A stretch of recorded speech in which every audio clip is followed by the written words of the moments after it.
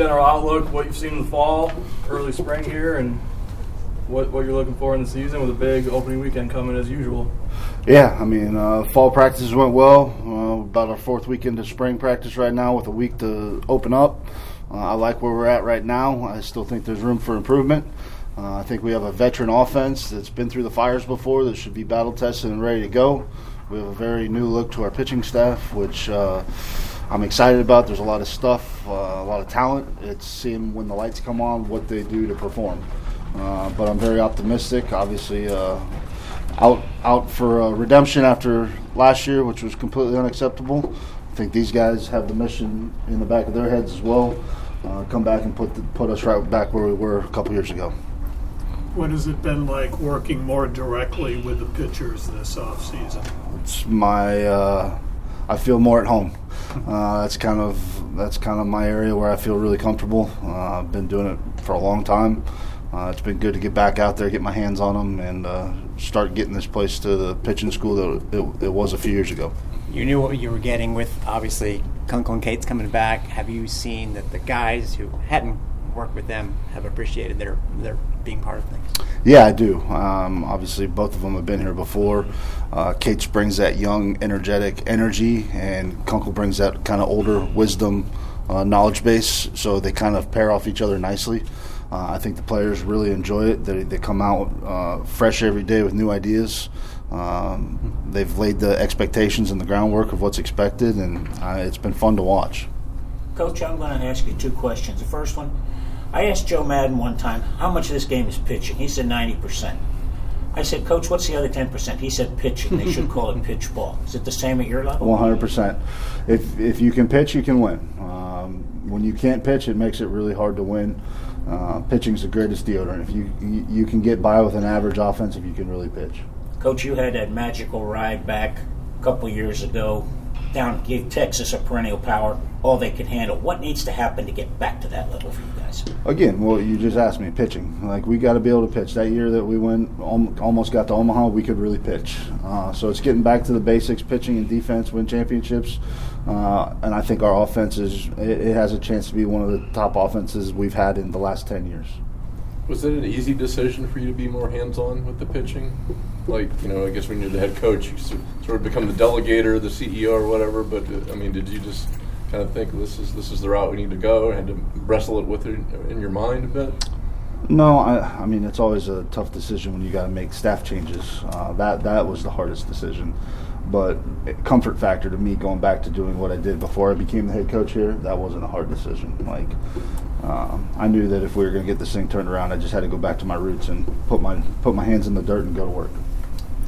You last year added Sank and Montez offensive pieces through the portal. This year, a couple arms with Madonna and Jula.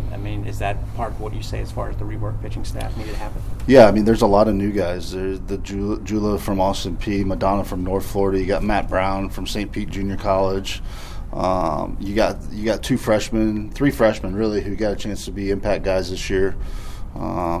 There's a lot of new faces, and I can't name them all, and I apologize if I miss on anybody, but there's going to be a lot of guys that, some of those older guys that came back, pitched a lot last year, they might have diminished innings this year, which is a good thing. Competition breeds success.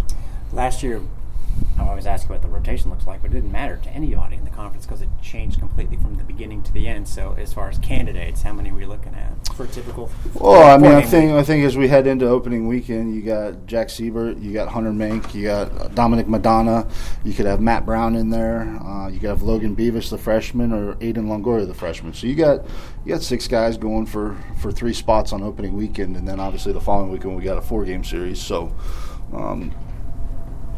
That's more depth than what it has been in the past.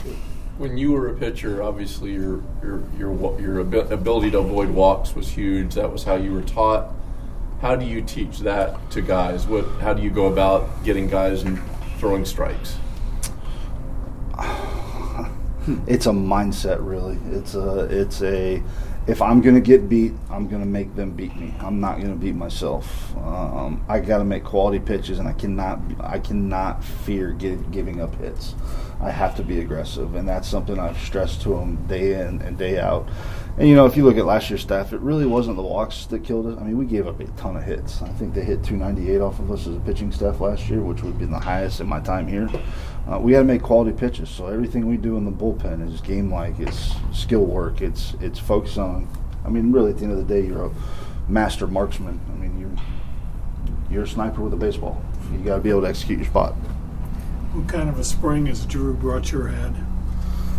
Drew's been really good lately. He's cut down on his strikeouts. He looks more hitterish. For him, that's the big key, is cut down on the strikeouts.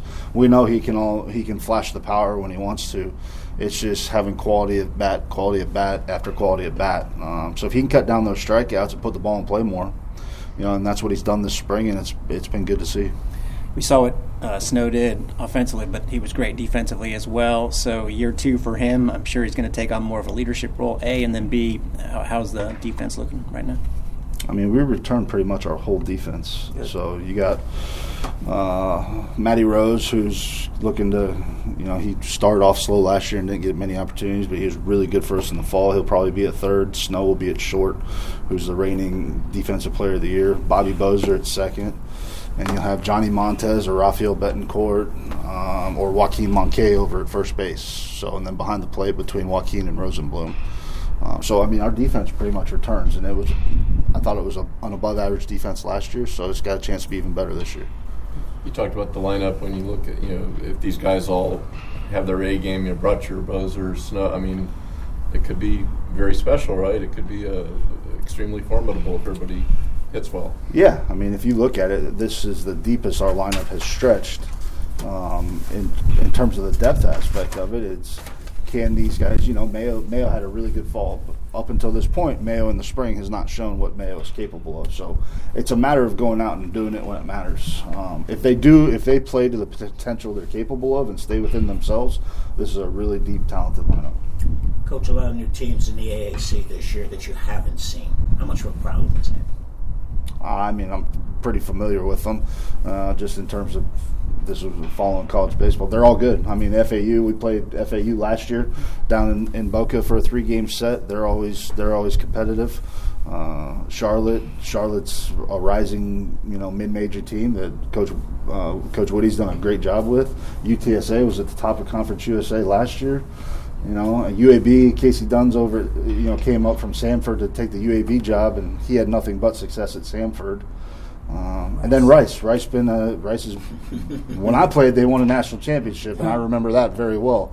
So, you know, they got Jose Cruz Jr., former big leaguer, as their manager, and they're from Houston, a hotbed of baseball talent, so they're going to be competitive too.